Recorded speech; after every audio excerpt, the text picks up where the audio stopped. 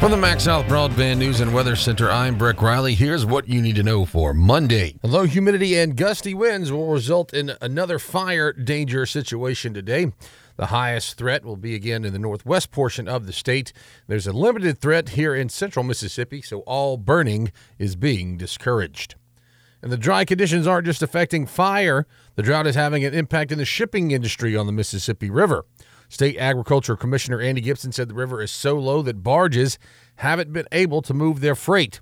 He said the historical low levels are causing issues with Mississippi's soybean crops, and fully loaded trucks are just having to sit and wait to be shipped. In 2021, soybeans brought in $1.5 billion for the state, and that number was expected to go up this year due to very high demand, but the drought has all of that in jeopardy at the moment. A new study finds that if you live in Kosciusko, your bills don't cost near as much as the rest of the country. The study by Doxo.com finds that people in Kosciusko pay an average of $1,359 a month total for the 10 most common household bills.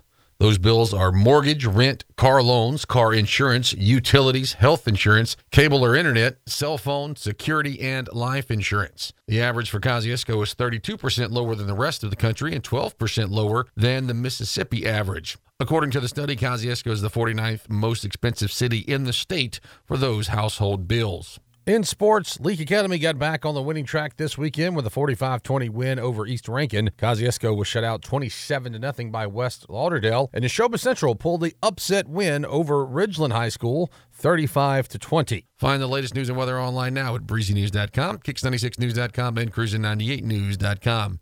From the MaxSouth Broadband News and Weather Center, I'm Breck Riley.